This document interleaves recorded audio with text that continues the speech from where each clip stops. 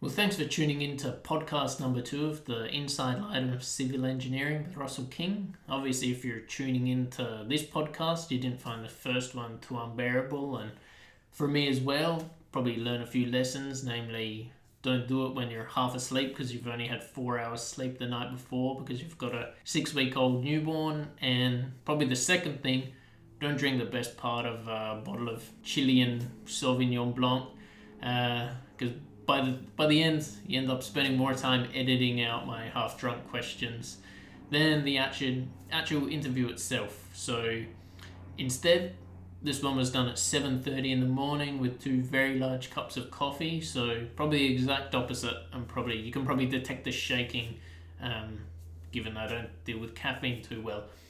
So I trust you enjoy show number 2.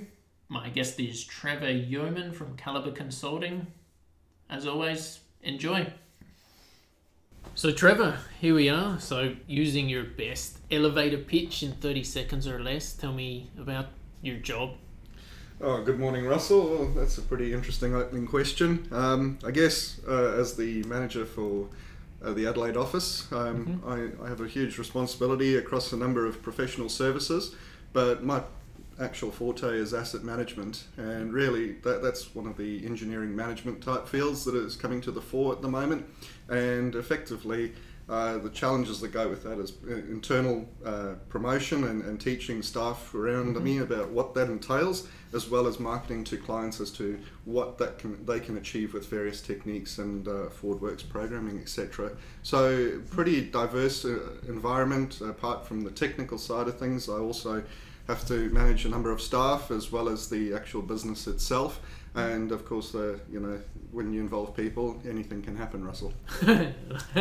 Animal and pets. Oh, that's right. So Calibre are new to Adelaide. When did it start up here? Well, I suppose Calibre as a company has been in Adelaide for a number of years, but because of the nature of the business, we're split into a number of separate companies almost. Calibre Resources was in Adelaide for about 4 years. And still is by virtue of that, but works with companies like Cenex, Santos and BHP, whereas Calibre Consulting, which is the company that I represent in Adelaide, has been based everywhere but Adelaide for the last 30 odd years, I suppose. I should also mention that Calibre used to be Brown Consulting, and they were recently bought out by Calibre and are now Calibre Consulting as part of that. Yeah, okay, so you would have had some existing client base through the other Absolutely, area, that's right. So with those locally based clients in resources, we were able to open a number of doors and sort of hit the ground running to some respect. But having said that, the resource sector operates completely different to the background that I've typically been involved in, which has been local government and state government infrastructure. Yeah. So how do you find then, given you would have had some existing clients, but you've had to get new ones, like obviously from the accent, you're not from here. How have you found recruiting new clients, doing your sales pitch, getting out there when you don't necessarily have the contacts that you've had? Yeah, I suppose that's a good question, Russell. I mean, I've only been with Calibre a very short time, and I used to work for another company previously in Adelaide, but I've only been in Australia 2.5 years. And I came to Australia from New Zealand, but obviously from my accent, I'm not from New Zealand. I've got a South African accent, but I started my working career in the UK with a local council over there, Hammersmith and Fulham Council, who was seconded basically by Transport for London to undertake the whole of London infrastructure asset management side of things. So following that route, I've basically ended up in South Australia, on the ground with knowing almost nobody and trying to develop a field that typically isn't well received at the moment, and also without any sort of support really as such. But having said that, the way to tackle those sort of situations is just throw yourself into the mix. There's no magic formula to achieving these kinds of things. Within the private sector, you've got to get yourself out there, you've got to get talking to people, and I find that the one thing that's quite I guess welcoming in South Australia and Australia as a whole is that people are willing to at least talk to you and have a chat about your various experiences across 3 different countries and continents in some cases. as to what other people do. And the thing is, whether it's local government here, the UK, New Zealand, South Africa, wherever you go, we're all facing the same problems. Yeah. And I think if we can share different techniques and ways of achieving an outcome, or just provide a slight point of difference, that's what people want to hear about. Because typically in the local market, you can get stuck in doing the same thing the same way, and of course you'll get the same result. Rather have a look at what else is possible and find out, if I did this slightly differently, maybe I'll get a slightly different response, and that'll allow me to make a better decision about what I do going forward. Yeah, that takes local government engineers out of their comfort zone, though, Trevor. So, that's right. And I think taking people out of their comfort zone is exactly what we need to do, because unless you push the boundaries and you try something new, why would anything change, Russell? How do you... Okay, so local government, say you talk to one or two people that say, go talk to these people, I guess because everyone networks. What about in the private sector where you've got competing areas? How have you built some of the networks there? Just ringing around, phoning around? Well, there are various organisations like Consult Australia that host a number of functions throughout the year, and you can go and meet people. And I guess the thing to note is that although we're in competing industries in some cases, we're all still people that have studied something similar. We all have a passion for what we do, and it's in our interest to talk to each other about what's going on. Yes, we won't always win every project, and neither will they, but it's important to at least have that transparency and that openness about what's happening in the market. However, there are a number of other consultancies and that complement what we do, and we often try to talk to those people about getting together, because you can't have all the skills in one place at one time for various things, and you never know when the next project might require a combined effort. Yeah. So how do you approach someone? So I see you got a Wolf Blast hard hat there. Sure. You see someone from Wolf Blast at the consulting engineer. Absolutely. How do you approach them? Do you have a set spiel, or? I guess it doesn't start off like that. It all grows a little bit organically, where you might end up at a lunch or something like that, sitting next to somebody, and you'd say, hello, I'm so and so, and the way you'd go through a typical interaction with somebody that you're meeting for the first time, you don't dive straight into the how much work have you got, when are you going to offer me a job kind of thing, because that's guaranteed to get you a backhand right away. It's best to just have that friendship and let things evolve, and people naturally will ask the question, what is it that you do? And that gives you a segue into promoting what it is that you or your company does at that point in time. But certainly there's no recipe for success in that. With every single event, Russell, it's really dependent upon the person that you're talking to and whether they see an opportunity at that stage. You might invite them for a coffee or a lunch at a later date to progress those talks as well. Similarly, they might also say, oh, look, I don't really think that's an opportunity right now. Well, that's what I wondered. Is it kind of like, are there rules, like with dating, where you see a guy at the lunch on the Wednesday, give him your card? Yeah.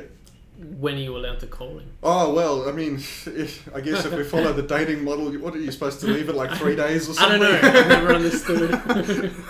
Yeah, I don't think it's quite the same thing. In business terms, a project, if they've got something now that they clearly were interested in, you want to strike while the iron's hot and be phoning the next day and saying, let's get together, let's have a chat about that kind of thing. But at the same time, if there wasn't anything tangible that you could take away, you don't want to be hounding them for the next catch-up, because as in the dating term, you just come across as desperate.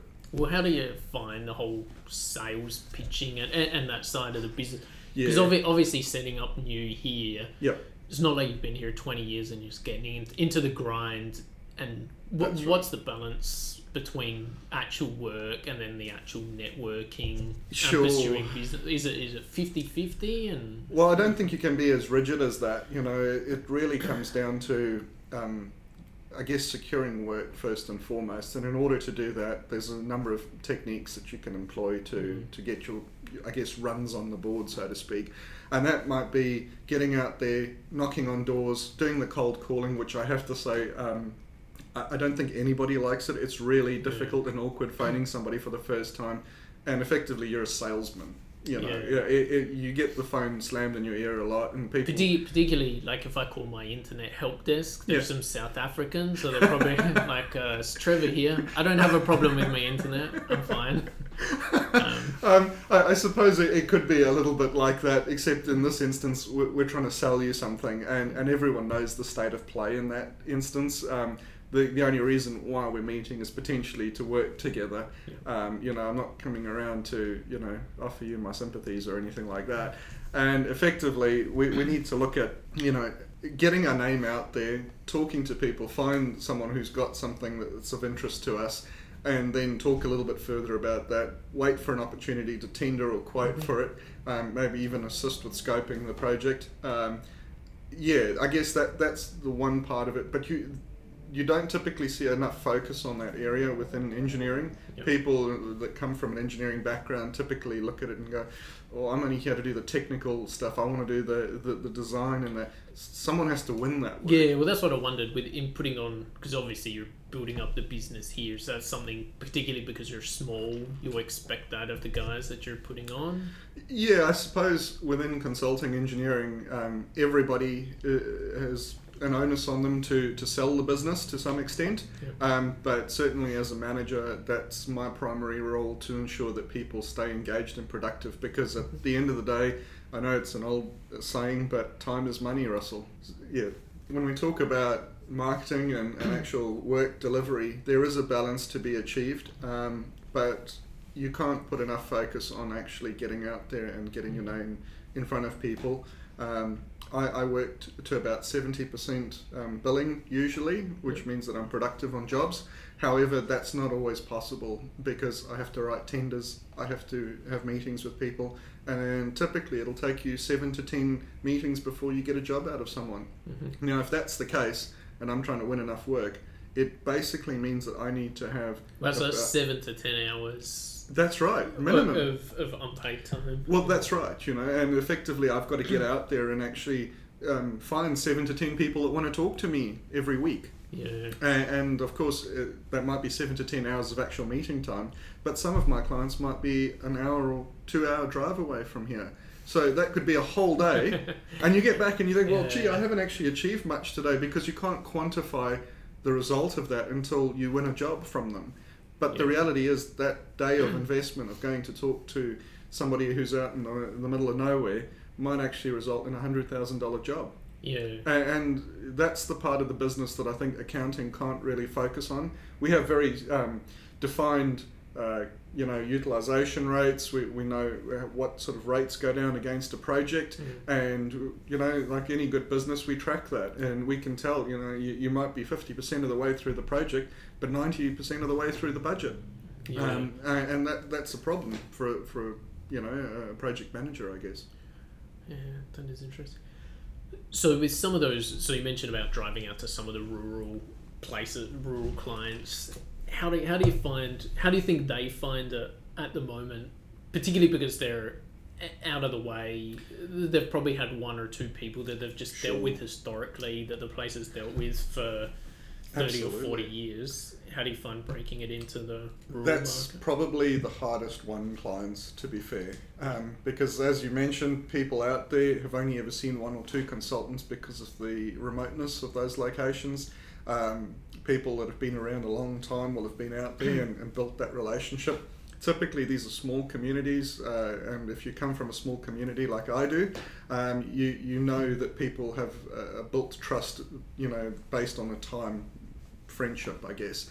And as a new person who shows up in that community, as myself with a different sort of accent, you're immediately, I guess, guilty before proven innocent, So you walk in the door, and I've had this at some of these remote clients, that the first sort of option on the table is, we already have an incumbent consultant.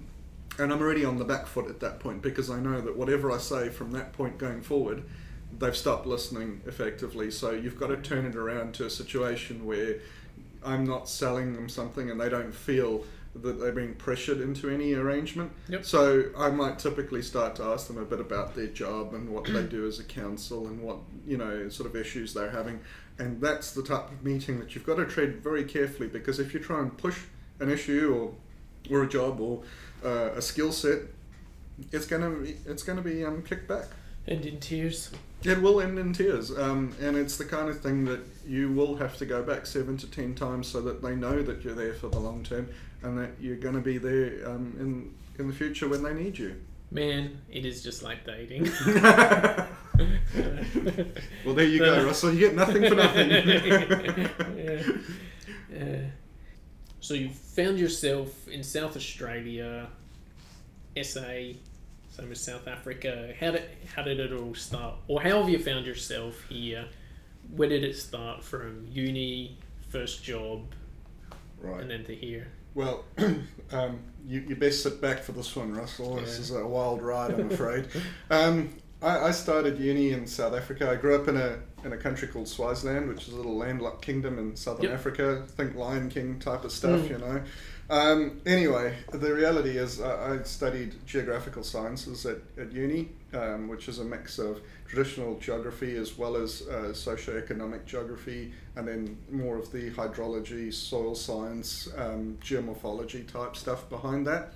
And I specialised in GIS and remote sensing as part of an honours degree. Yep. Now, you're probably wondering, how did I get into engineering from that? And for a while I actually wondered that too, because I was hell-bent on saving the planet, and I was going to be, you know, a GIS contractor in the forestry industry and helping the planet survive. But which is interesting, because I know there was one guy I worked with before, and he was from Swaziland as well, and people are always like, oh, there are lots of trees and animals, and he's like, no, the people shot and ate them all. I don't know. Is there anything left to save? I think it's probably a little bit like that. I should point out that you're most likely to see wildlife in animal parks these days, I suppose. Most of that little country is agriculture and mining and a bit of forestry, I suppose. So radically different from the whole Lion King type situation, Russell. But so to go back to the whole, I guess, tertiary education that I went through, I moved to the UK for a bit of adventure after I finished my degree. Is that common for people in South Africa? Because I seem to know a lot of people in the engineering circles have come from, even though you didn't come from an engineering circle. But I guess it might be a lot of people in South Africa have British ancestry or European ancestry, and so they'd like to go back and experience where their forefathers and mothers perhaps came from. In my case, I guess I wanted to trace the trails that my brother had achieved earlier in his career. A lot of South Africans do tend to do that. It's a very different overseas experience, you know, for them is a big part of their rite of passage into adulthood. But a lot of them also return home, and I guess that's where I've become a bit wayward and continued to travel the globe and do a few things differently. So with your last name's Yeomans? Yes, so Yeoman without the S. Is that the Dutch? No, Yeoman is the... if you ever make it to the Tower of London, in London, of course, there is the guards that guard the Tower of London. That just sounds stupid. If you ever get to London, Russell, the Tower of London itself is guarded by yeomans, who are the actual Queen's Guards. And I believe that the heritage comes from a Scottish tribe who were particularly fierce and were employed for their, I guess, battle hardiness. My family immigrated from the UK in 1876 to South Africa by ship, of course, in those days. And but more recently than that, my grandfather was in the RAF in the Second World War, and he set up base in Cape Town and then moved up to Zimbabwe after that, which is, I guess, how I came to be. But yeah, so we all come from a European background, I guess, and some of us are interested in exploring that. And when I got to London, I wasn't typically all that sure about what I was going to do. University leaves you with these ideologies, and you're going to be like the saviour of various things out there. But I just knew I wanted to work in GIS, and that was all I was interested in. And I found it really hard going because most countries will ask you if you have local experience in the market, and it's pretty hard to get local experience if you haven't had a job there. So you have to wait until you get an opportunity to, you know, prove yourself. And for me, that opportunity came with the Borough of Hammersmith and Fulham, And they had a contract with Transport for London, as I mentioned, to undertake the infrastructure condition assessments of all these networks. To me, I didn't really care too much about the condition side of things at that point. I was more interested in being able to use GIS on a tablet and actually go out and do the condition assessments on these thousands of assets on the network. Which is quite different to trees and saving the planet. Yeah, and it's funny how your ideology tends to go out the window when your last pounds are leaving your bank account. And so you sacrifice ideology for career. There's a bitumen everywhere. Well, that's right, and I was pretty fortunate. I was a manager of a small team. Of 4 basically, and we had to complete all 33 boroughs every year for the whole of London, and there's a fair bit of data that goes into that, Russell, and that without knowing it, that was the beginning of my asset management career, I suppose. Which led to, and then you ended up in New Zealand at some stage? Well, not straight away. Effectively, I was approached by a company in the UK who was of New Zealand origin that offered me a position to go and help write asset management plans with various councils and home counties back in 2005, 2006. This was a big push in the UK. All councils were suddenly required to have an asset management plan. That threw them into overdrive. I knew nothing about writing asset management plans, but I had a really good manager at the time, a guy called Luke Meacham, who effectively showed me how to put these documents together and what questions needed to be asked. And I remember going to a meeting with him at, I forget the name of the council now, but we had this big meeting and the CEO was there, and I thought I was just there to listen and observe and take diligent type notes. And at the end of the meeting, the question was raised, well, when can you start with the actual production of this document? And through the haze, I remember hearing Luke say something along the lines of, well, Trevor will be back next week for a couple of days and he can get straight into helping write the life cycle management plans for the report. And I smiled and nodded, I guess, like a deer in the headlights. And afterwards, I asked him, well, how am I supposed to do this? And he said, don't worry, here's everything you need to know, here's all the questions and that. You just got to go and conduct the interviews and write up the reports and I'll smooth it out. And that's pretty much how I got into it. I had no idea what was coming before the meeting. And after the meeting, suddenly I found myself as a supposed expert in asset management in the UK. Probably not the story you want to hear if you're the client in this relationship. Well, what was the good uptake? Were asset plans... I know here in Adelaide, probably at the start, they were written and read, but not necessarily tied back to long-term plans. Yeah. Was there a good uptake of them straight away in the UK? Was what you were writing extremely effective? I think there was a good uptake in it because it was a dual-edged sword for many councils. One, there was this policy and I guess legislation that was driving the need to have it. And then on the other side of things, councils were being pushed to prove that they actually needed this funding for various assets and how many assets. And as strange as it might sound, but for something as simple as streetlights, a council wouldn't have previously known how many different types of street lighting they had on their network, or just the sheer volume of street lighting.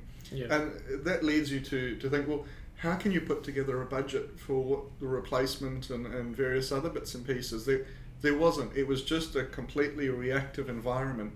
And for the first time ever, these councils were being challenged. We're not just going to give you your previous year's budget plus inflation for the maintenance of this network. You now need to work to a leaner model in terms of delivering a service and actually justify how you're going to spend that money. Yes. And I guess that's probably a situation that a good portion of the world has been through after the GFC. Money isn't as free and available as it used to be. Countries like New Zealand that have typically always struggled financially in this respect have done asset management by way of just due diligence, whereas countries like the US have been cash flush for so many years, built infrastructure and really might have suffered the consequence in latter years for not understanding how much they own and what condition it is in currently. Yeah, when I was last time there were whole wastewater treatment plants we'd visit that were starting to rusting out. That's right. And roads falling apart, and you talk to the people, how are you going to fund replacing this? And they said, we don't even know. That's right. Just going to keep running it till it falls apart, sort it out when we get there. And there's a really good documentary actually called The Crumbling of America that details that sort of infrastructure decay that's happening, and you'll see it on the news where, you know, various bridges are falling down, and the concrete highways that were typically built in the 50s and 60s that connected America are now at the end of their useful lives. And you know, I'll show you some of the overpasses in Montreal and Toronto, and you would not drive on an overpass. I'm sure. If you can see the rebars all exposed. Rio rusted. Excellent. Yeah, classy. Yeah. So I suppose going back to the story, after doing that for a number of years and writing various plans for councils in the UK, I got shipped to New Zealand by way of an opportunity that came up in Auckland. And what I noticed immediately was that all the stuff that I had been writing and trying to influence in the UK was suddenly in an operational environment and to a much higher level in New Zealand. Mm-hmm. And I was finding myself having to upskill in a number of, I guess, systems and sectors and understanding of local condition assessments, etc. And within 6 months, I was seconded to an alliance called the Auckland Motorway Alliance, led by the New Zealand Transport Association. Yeah. And that was a great opportunity because that organisation was effectively put in place to inspire and I guess push the envelope about what can be done on networks across New Zealand. And it gave us the freedom to experiment and try new things. That whole point of doing something differently. Yeah, would they manage all roads or just main roads? No, so... How did the setup work there? I guess, to give you a bit of background in that respect, New Zealand has a number of network management contracts for their national motorway network or freeway network. Yep. That are divided up and managed by different consultants in partnership with a contractor and the New Zealand government itself. Within that, you then have your local authorities like your councils that would typically have a consultant and a contractor engaged to manage those local road networks as well. Which is quite different to here, where all the councils manage their own network, have some of their own crews. That's right. Quite a different model. That's right. So council... Was that a bit of an adjustment? I mean, was the UK similar? I guess, no, the UK was very much like it is here in Australia, Russell. Okay. And it was quite an adjustment because for the first time I found as a consultant that we were now actually managing entire networks. It was that operational management, and basically through that virtue we were being pushed by government and by local authorities to be better at what was delivered on site. Yeah. So you had to work for your dollars. Which is a good model, I suppose, but at the same time, it's it can be quite stressful. Yeah, and did you ever get caught up in the politics because you're supposed to be running it independently? I suppose not me personally, but I was aware of situations where we'd have a defined and reasoned forward works program for resealing, and there's always councillors and elected members that choose to try and influence these programs to, I guess, promote their political careers in some respect. Yeah. And you'll end up resurfacing a road 5 years before it's due. And in fact, there was an instance where I remember hearing about a particular road in New Zealand that had been resurfaced twice in 5 years by request of the local MP. Wow. I know when I was in Northern Ireland last... They'd have the lists, but what it spat out of the computer wasn't necessarily what you could do, because if it came up that 90% of your roads were down on the border in a particularly green side of the area, they're like, well, we've got to redistribute that so that it doesn't seem like you not only had local councils to contend with, you had differing religious opinions. So you were balancing across 3 fields. That's right. You can't be shown to be providing favouritism to a certain group or community. Yeah. And I guess that's the level of service that you've got to educate your community on and effectively be transparent in what you're trying to deliver to them at the time. And that's quite tricky because no matter how much logic and transparency you provide at times, people still believe that they're getting the raw end of the stick, I guess, or rough end of the stick, I should say. And then, at what stage? So, probably getting away from the work side of things, your wife is South African as well. Yes. Where does she fit into the picture? Oh wow, okay, now we have to retrace our steps a little bit, Russell. I met my wife when I was in the UK, working for the borough of Hammersmith and Fulham again. Yep. And I should point out that particularly London Council seem to be, I guess, blessed with a number of Antipodeans working for them, although some of the locals might not see it that way.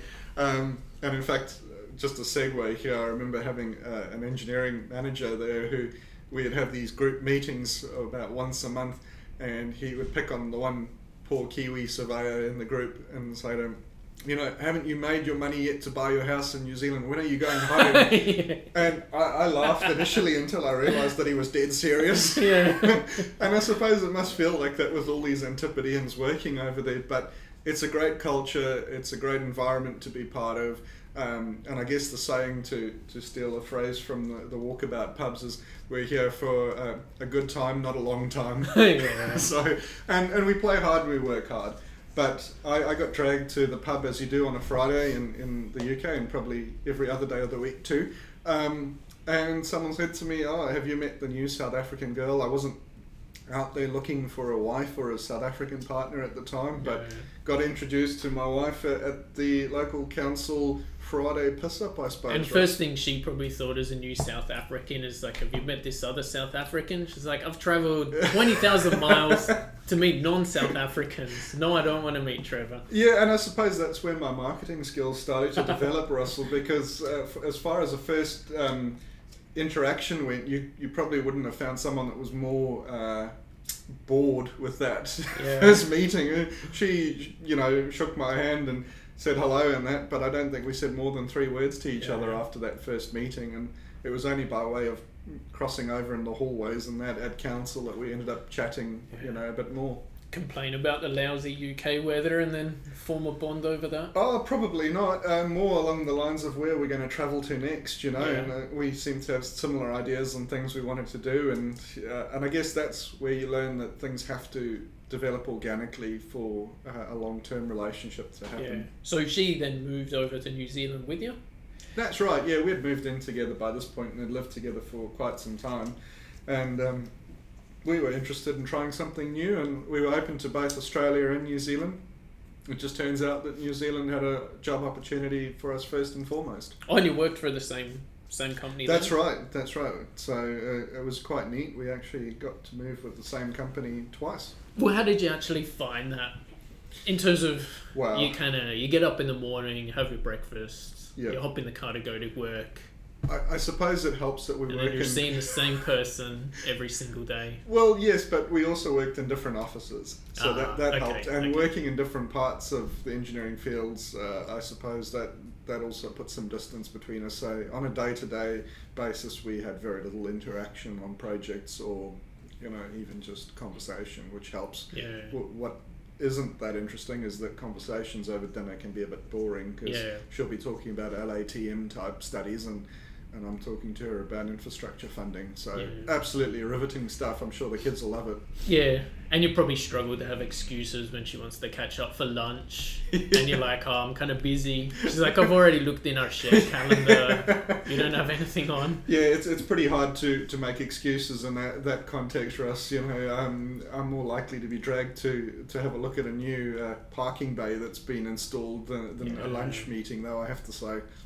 Yeah, that's interesting. So would you have any tips for someone that is dating a fellow co-worker? Yeah. I guess the thing is, leave your personal interactions with others at work and only talk about the actual things that you're involved in doing, because it's quite easy to get involved in office gossip, and that's never a good thing, really. So just keep it professional.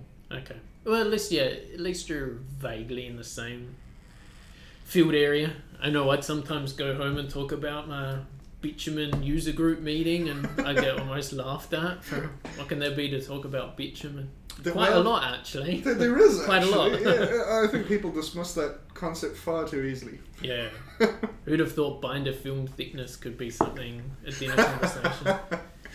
Yeah, so in working for these different places, and moving around and going up the chain, at what stage have you kind of sought out any leadership training or management training, or in a lot of the places that there have been schemes that have helped to mentor you?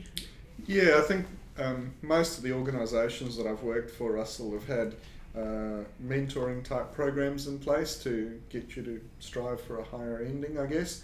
And effectively, I've challenged myself by taking on a master's, which I undertook in New Zealand through the Auckland University of Auckland, and that was more to consolidate this engineering knowledge that I've gained over the last 10, 12 years into something that was formal, that I could actually say I do know something about what we're doing. And I'm not an engineer, I should put that out there again, but undertaking a master's in engineering management was one of the best things I did, because it gave me those guiding principles for project management, lean management, highway design, various other things. Asset management was part of that, and really by doing that it enabled me to take on, I guess, slightly higher strategic thinking jobs, and to understand what's required in terms of managing, but being a leader. I think that's more important.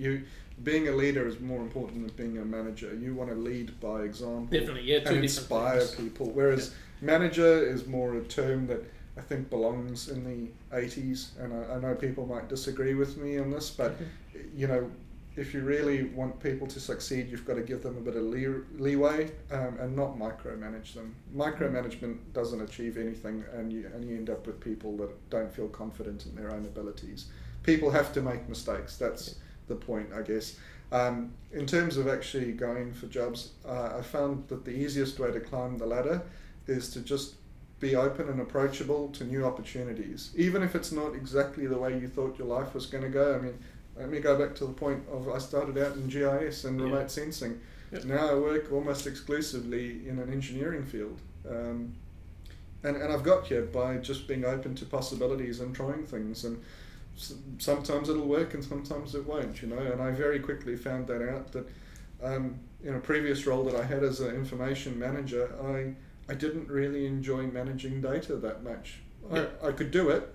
I might not have been the best person at it, and I gained a lot of knowledge through it, but I don't enjoy it. I think you start to understand yourself a bit better when you get to that 10-year mark in your career, and you start to think about, do I want to be involved in a technical capacity, or in a business capacity, or in a leadership type capacity? And I think for me, business and leadership are probably my qualities that I'm stronger at. Certainly moving around, I think you go better at finding what are your strengths and where are some of the niche areas where I can start to focus on. So. Absolutely, and you know, I can see situations that you can use people that are technically astute in various fields that can deliver a really good outcome, but unless I put the right people in the right room, you won't achieve an overall strategic goal, and that's the challenge that I enjoy. And I suppose that's how I came to Australia, really. I was offered an opportunity to take on developing asset management in South Australia and Northern Territory.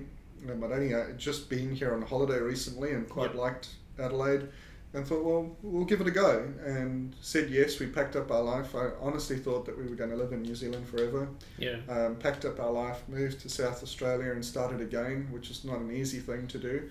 But having said that, it opened up numerous opportunities in terms of being able to grow a team, meet loads of clients, meet people like yourself, Russell, in the industry, and being able to share stories. And I think that's part of the enjoyment for me, is that, you know, people benefit from things that I can share, and I benefit from their local knowledge, you know.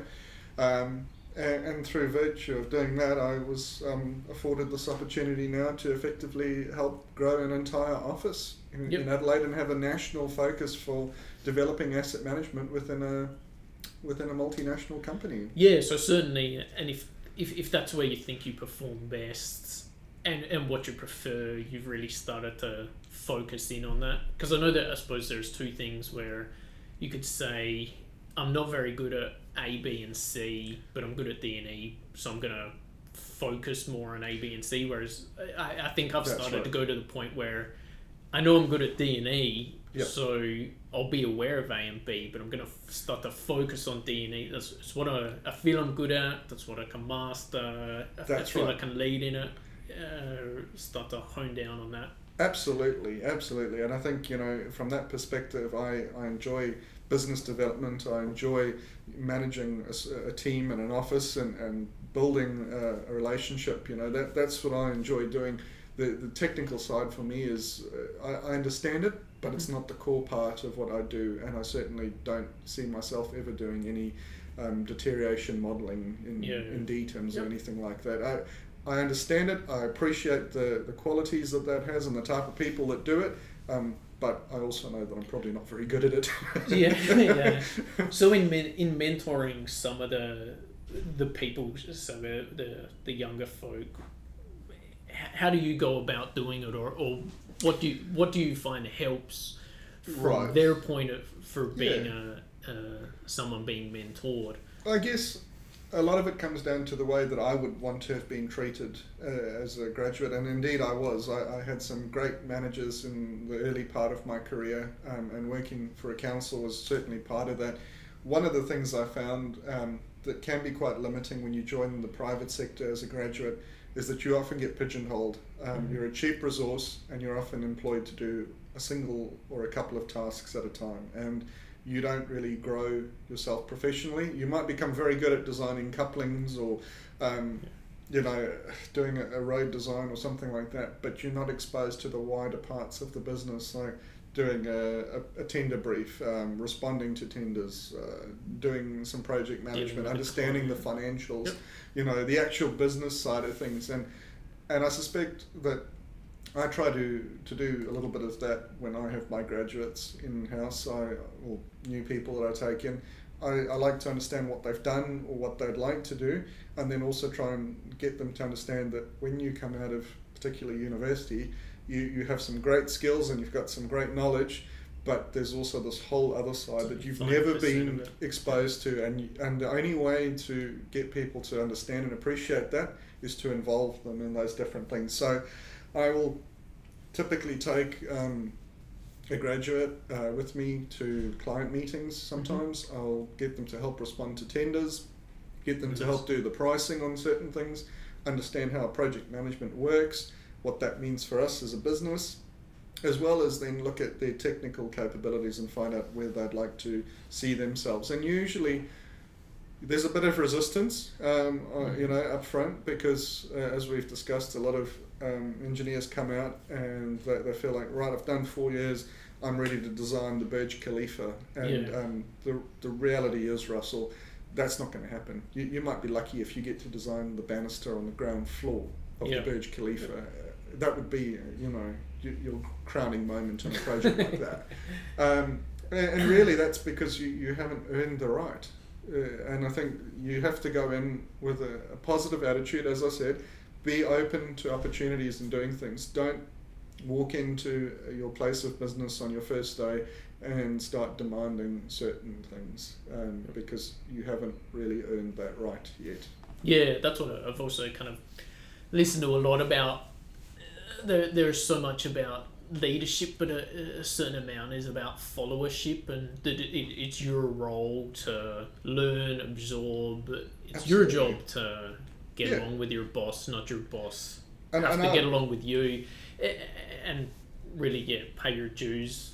Sure, and I guess that there's a lot in that statement that I agree with, because you enter a workforce and it's a relationship from day one, and in many respects your education only begins when you start working, because there's some things that you can't be taught at university, and one of those things is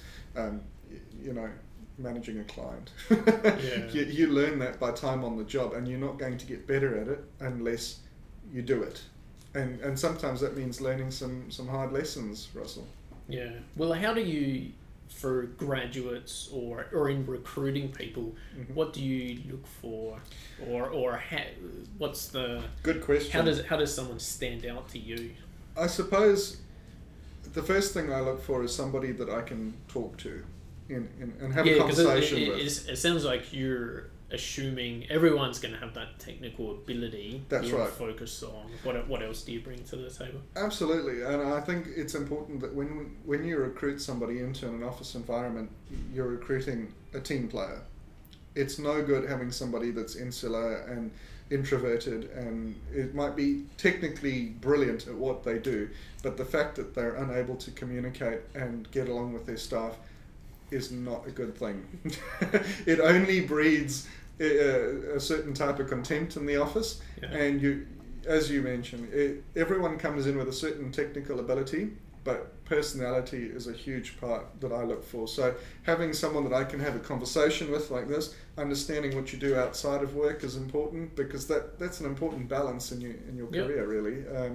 And I suppose I also like people that know what they want, but are open to trying new things, and having that agile type, I guess, personality and flexibility when you first start is key to your career. If you go in with a very rigid framework of what you want to do and achieve, sure, you might get into designing something where you might become very good at one item, but you're going to limit yourself in your career for the rest of your life. Yeah, so say if you had, particularly in the market at the moment, lots of people looking for work. So you have 100 applications. Every single one of them's designed the banister and the Burj Khalifa. Yeah. How would 3 stand out that you decide you're going to interview? I guess it's pretty hard when you have 100 CVs on your desk. So the first thing that I normally start to do is look through the cover letter. And usually the cover letter tells me a lot more about the person than the CV. So people typically start to tell you a little bit in the cover letter about, I'm part of this association and I thrive in this type of environment and these are my aspirations in my career. And I suppose those aspirations are the things that I'm interested in. If you tell me that you would love to be part of a dynamic team and that you've typically done this in the past, but you really are keen to try something new, then you've kind of got my attention. Yeah, that's good. I got 99 at high school. I got high distinctions at uni. That's right. I'm not really interested in a number of, particularly graduates, when they submit something, they'll give me their transcript. Great, I'm really pleased that you did well in your final year and that, but unfortunately it counts for very little once you get into the marketplace, because indeed. When I'm tendering for a job, I can't put your transcript in there and go, Boyd over here has achieved distinctions in all 4 of his subjects in his final year and Dean's recommendation, that's great, but clients are typically going to say, but he's never designed anything in the world. He's hostile, angry. Yeah, that's right. To get along with.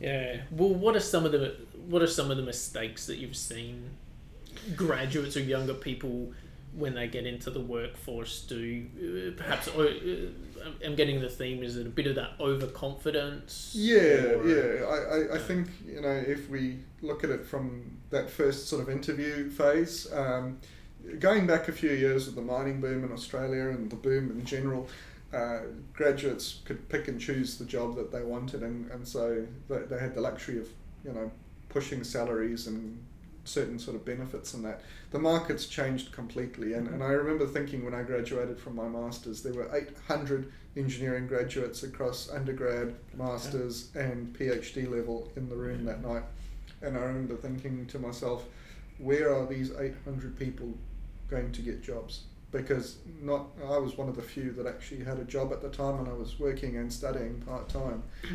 The reality is you've got to set yourself apart, Russell. Yep. And I think I might have actually avoided your question there. No, that's good.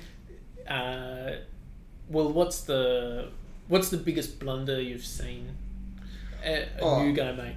I had an individual come in for an interview once, and instantly we got talking about salaries, which is a big no-no. Yeah, interesting. It's almost like that first date scenario again. You don't talk about when you're going to get lucky on your first date. Okay, it just doesn't happen. Yeah. And it's the same with engineering. This isn't Tinder. You don't swipe right or left kind of thing. You've got to sit down and you've got to talk through what you want and what you. So they've come in and talked about salaries. That's right. They come in and sort of said, well, I've been told that I can earn this much and I can have a car and I can have a cell phone and all the rest of it.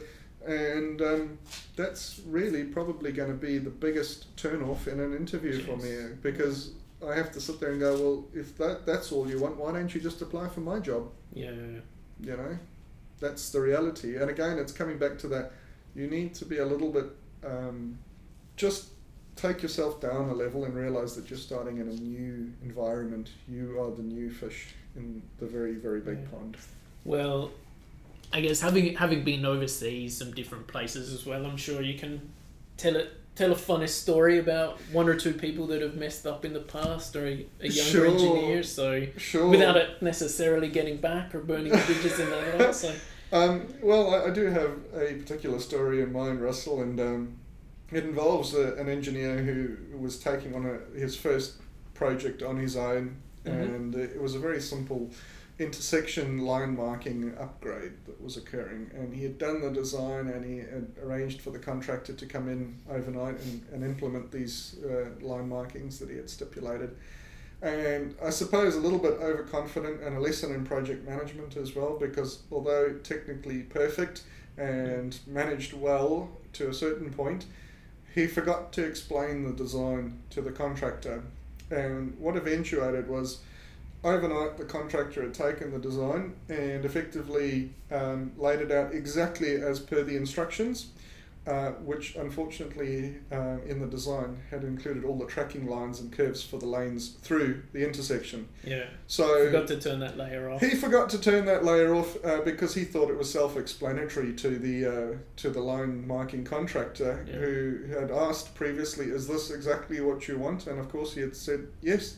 Don't deviate from the plan, do this exactly as per my instructions." Yeah. So he marked it out in exactly that manner. It must have taken ages to do it. At 5 a.m. the next morning, there were frantic phone calls from the police as all kinds of mayhem ensued at this intersection, with vehicles and trucks not knowing what lines to follow through this mayhem of tracking curves that had Spaghetti Junction. Yeah. I mean, it wasn't the biggest intersection, but it was a multi-lane four-way intersection, and it was signal controlled, but it just confused people as to the guide through the intersection. Yeah. And I guess a valuable lesson, because he had to get out there with that same contractor and get them to black out all the tracking lines again, which would have been a cost to the project and probably a lesson in humility for him, that big time. You need to explain things, because what's apparent to you isn't always apparent to somebody else, Ross. Yeah, jeez. Well, he would have made the news though, surely. So. I don't think it made the news that day, thankfully, but I think it was quite embarrassing, and did. I think he might have even won the Wally of the Week award for that kind of. Nice. No. Yeah, you got to celebrate your weaker points too. Yeah. Absolutely.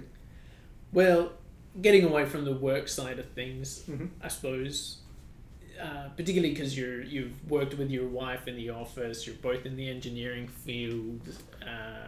Obviously, you got a child now, so things might be slightly different. But what would a typical work day look like for you? Like, what's a bit of a routine you go through? Sure.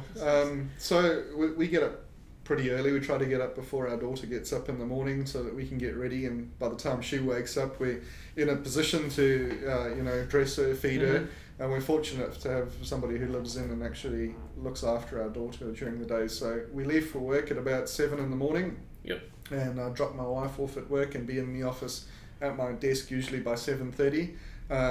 I actually eat breakfast at work, and what that allows me to do is respond to emails that have come in overnight, or just get a few things done. And typically once I've done that, I might go and read the morning papers, because what I'm involved in terms of an asset management and engineering management type field is highly dependent on funding from the government sector. Yeah, it's interesting. I've heard someone else say about, talking to Chris, okay. Read the paper, get the... That's right. What's going on. And so I'll read the financial reviews, and then I might go and check some of the forums and that. But I will then quickly shift my focus to a list of things in my task list for the day. So I use Outlook to plan all my meetings, things that need to be delivered by a certain date, reports, tenders, that kind of thing, and figure out what I need to do today. And that might be anything from checking a tender's website and downloading relevant tenders to myself, to actually phoning up people and asking them for various bits of information that we can include for a tender that we're about to submit. And on top of that, that normally gets to me about 9 o'clock, I suppose, in the morning. And then it's time to start my day properly and actually start going to meet with people in a business development type capacity. It might be site meetings. It might be actually attending a Consult Australia breakfast or an industry event. But still, you'd probably say 75% of your key tasks and jobs are done before some of the other people are actually getting into work. Yeah, well, that's the only way that you can really manage it. And I guess, everyone's employed to do a 38-hour week, but the reality is you need to put in more hours than that if you want to get ahead and actually be on top of things. So your day never really stops. I mean, that's the thing. And the only way to manage that is to ensure that you know what's coming up and have that planned out, have some sort of attack program, Russell. Yeah. But the thing I'd like to point out is that probably 70% of my day is usually around just business management, tender, procurement, that kind of stuff. And then if I'm working on a project, very seldom does that take up my whole day. I can't afford for it to be realistic. Well, with tight time, are there any techniques you use in terms of like phone calls, like offline time, emails? I mean, if you've had emails from me, you probably know they're spaced out into 1 or 2 sentences, dot points. Here's a couple of the things I've looked at. Here's a couple of the issues. Here are a couple of the questions. That's right. If it's more than half a page, I'll go through and delete it. That's right. Because I'm always wary that someone's got to read the email, someone's got to respond. I don't want to just have a brain dump. It's got to be... That's right. And I guess in that instance, if it's going to be long and waffly like that, then you either don't really know what you are trying to convey, be succinct in an email, get to the point quickly, and if it needs to be longer than that, phone them or go and see them. Those are my techniques, because just when you're talking to somebody, you can gain a whole lot more information than you can over an email, where things can be misconstrued, and that can lead to some serious misunderstandings or expectations on projects. So certainly face-to-face conversations are my preference. Phone calls are probably second, and after each one of those events, I will always back it up with an email to say, just to confirm, this is what we've agreed, this is what the outcome is. Is that your understanding too? And that works quite well usually.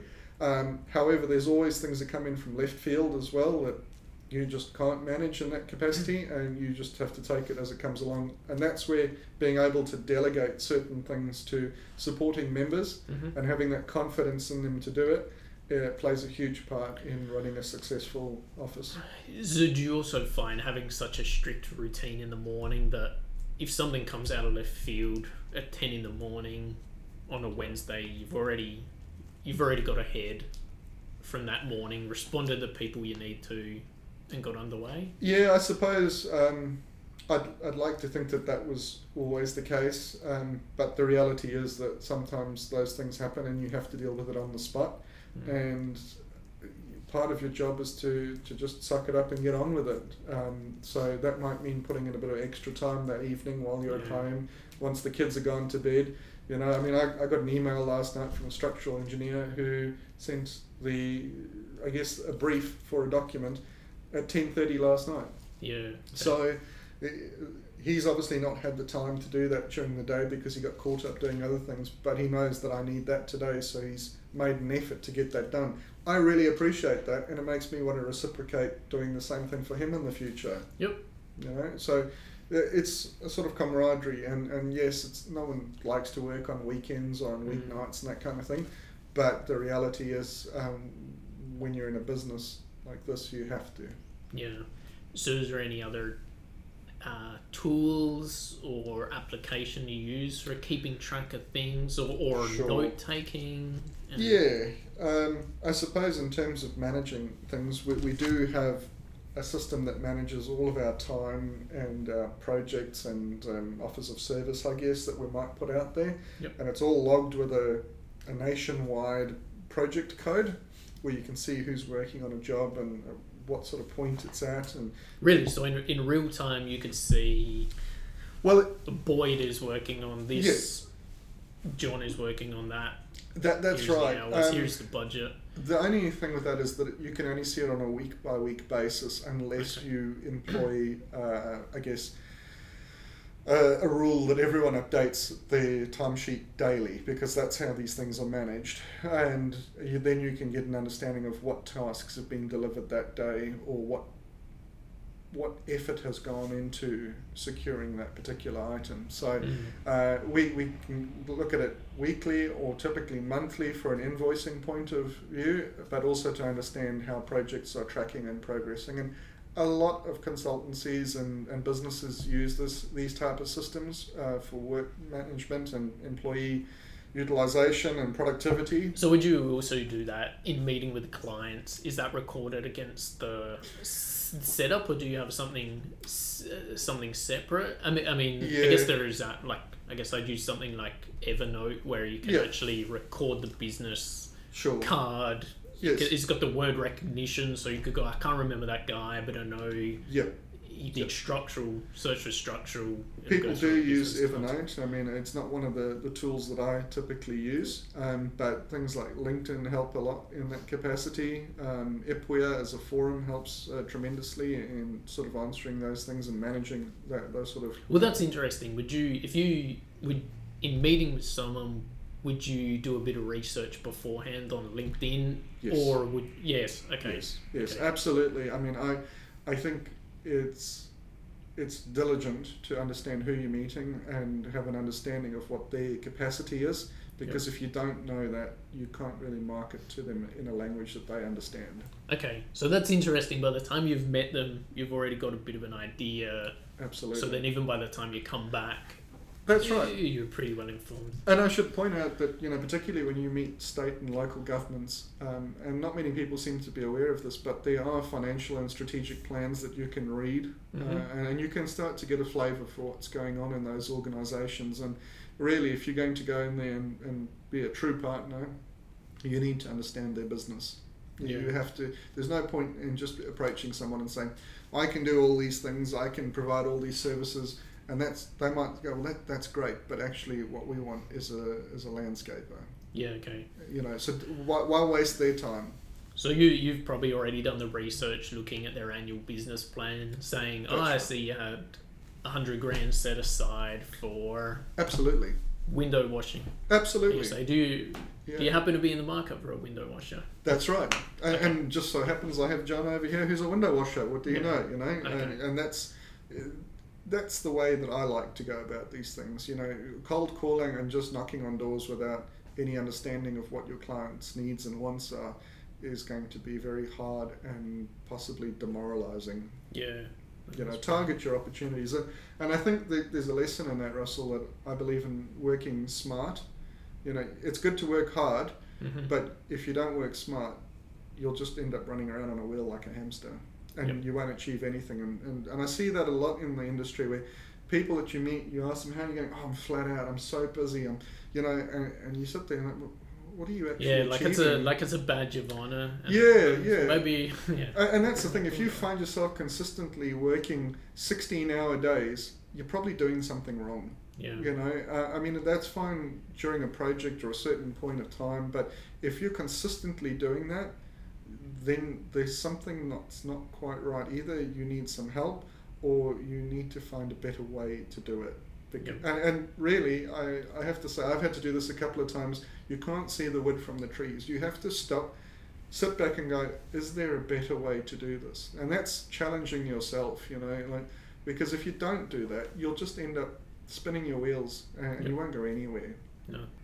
So also, in terms of optimizing your time, I would typically, on the way to work and on the way home from work, I might have the radio on, listen to a podcast, something, but other than I'm thinking about what am I going to do when I get into work, or wrapping up the jobs So usually if you're going to get emails from me or stuff, it'll be at 8 in the morning with some dot points from what I've thought of, or in the evening, here's what I've thought of, ...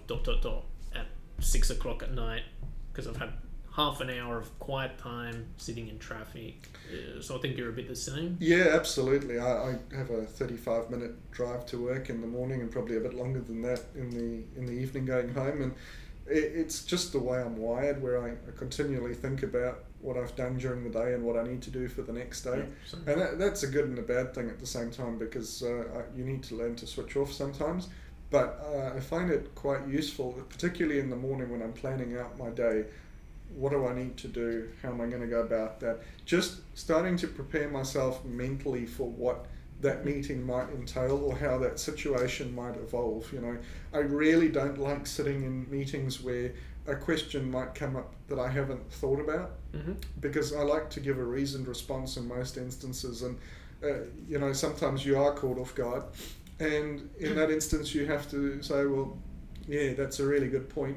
I might have to go and have a look at that and research it a bit more. But you've got to be in that frame of mind. Don't sit there go, I don't know. Because there's nothing worse when you're a consulting engineer sitting in front of a client and they go, well, what about if we did this? And your consulting engineer says, oh, I don't know. Yeah, that's a really bad look. You know, rather say that's a good point, that's a good outcome, but you won't be in that frame of mind unless you've thought about how that meeting might go. You know, and be open to the opportunity that maybe there is a better way to do something. Yeah.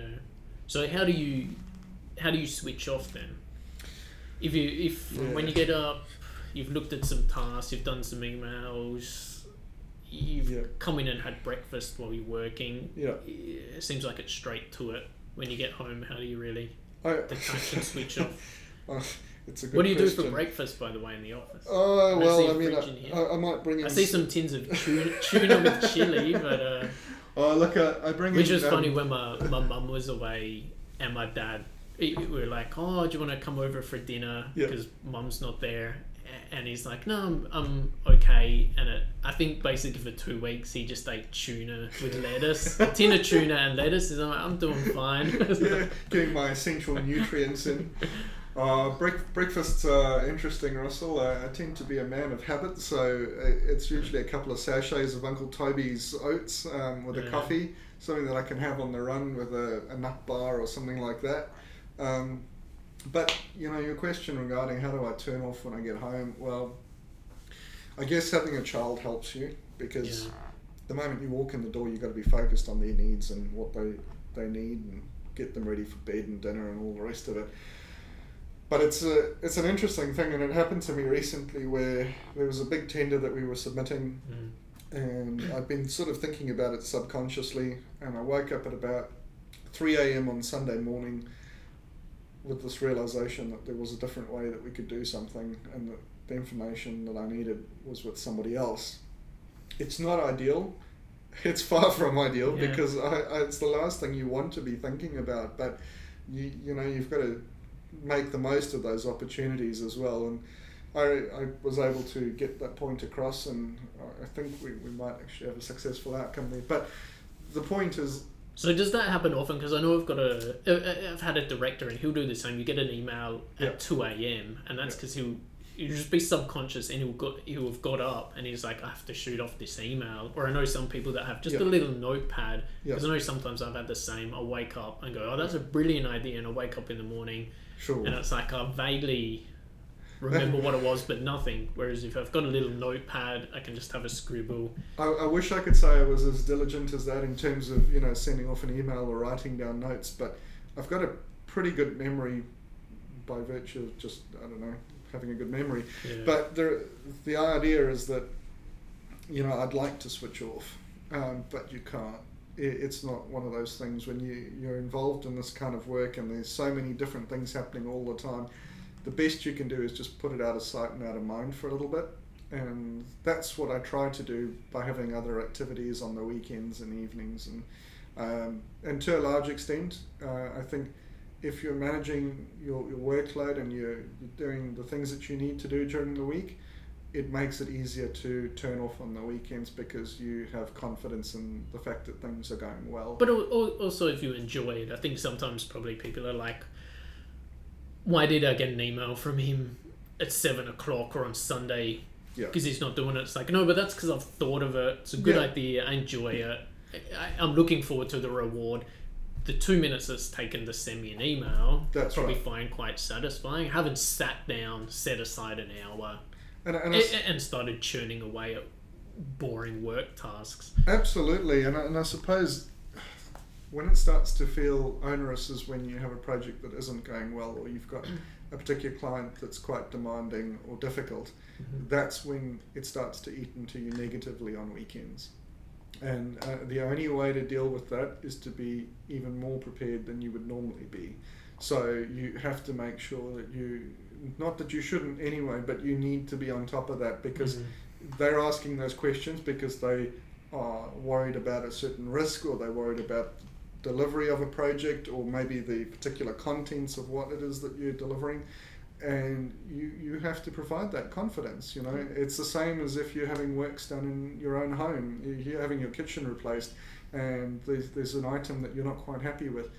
You're probably going to be pushing pretty hard to get some results on that. And it's not a personal thing. That's a very important thing that I'd like to touch on, is that very seldom do I find that it's a personal issue that people have with an individual.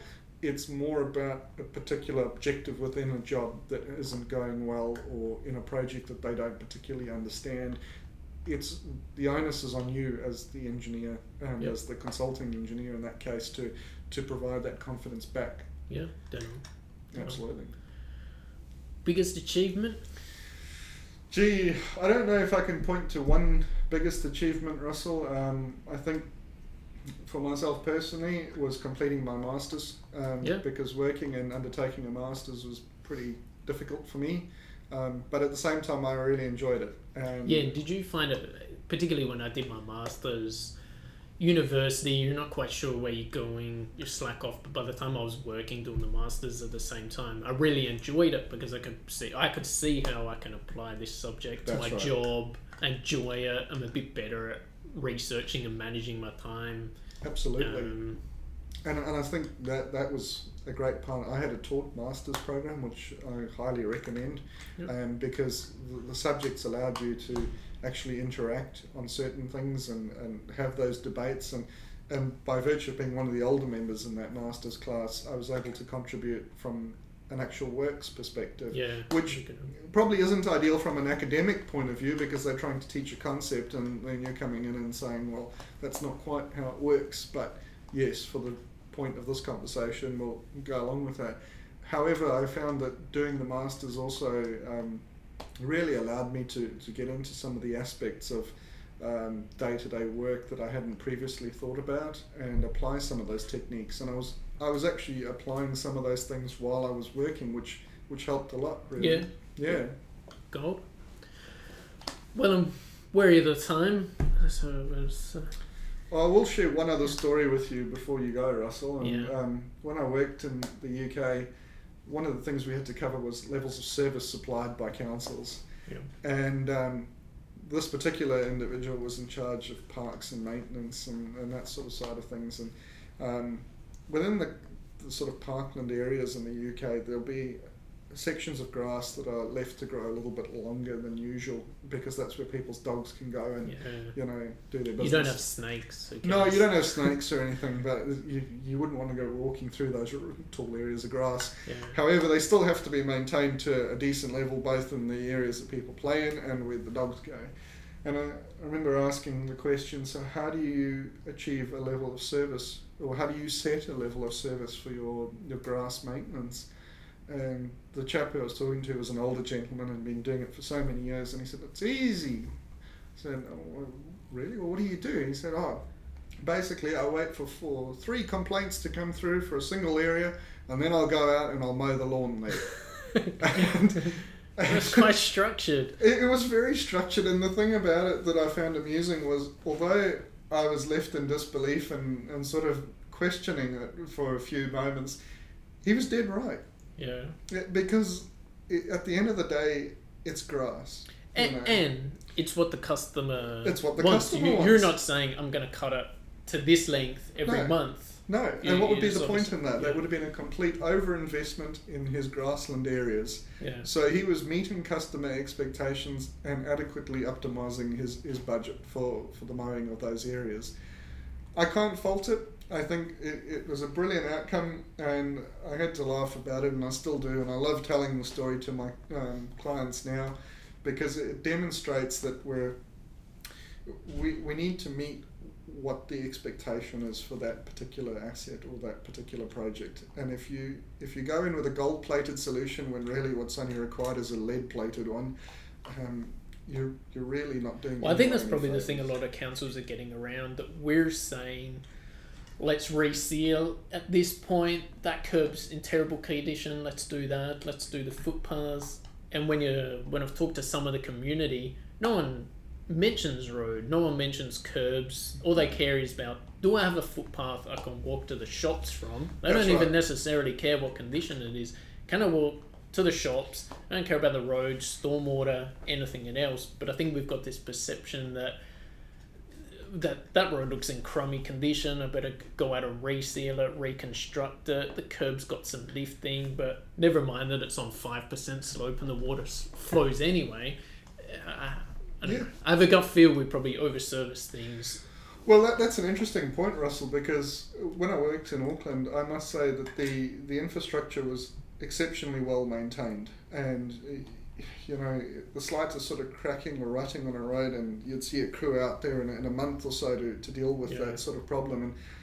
And they have a very high level of service, and you can probably justify that from a safety perspective because of the extra wet weather that they have, and so the roads need to be maintained to a higher standard. But when I moved to Australia, and certainly on visits to Australia, I noticed that the quality of the road networks was poorer. It really was poorer, particularly in cities and that. And the thing that was more amazing was that people didn't really seem to care.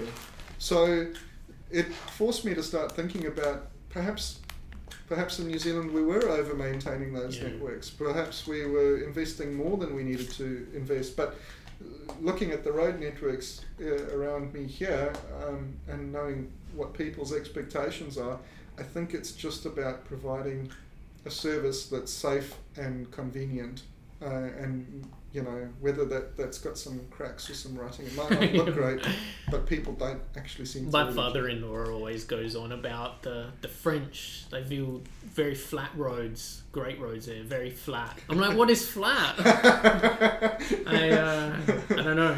Well, that's right. Anyway, that's probably a good point to stop. And thanks, Trevor. No worries. Thank you very much, Russell. Thank you.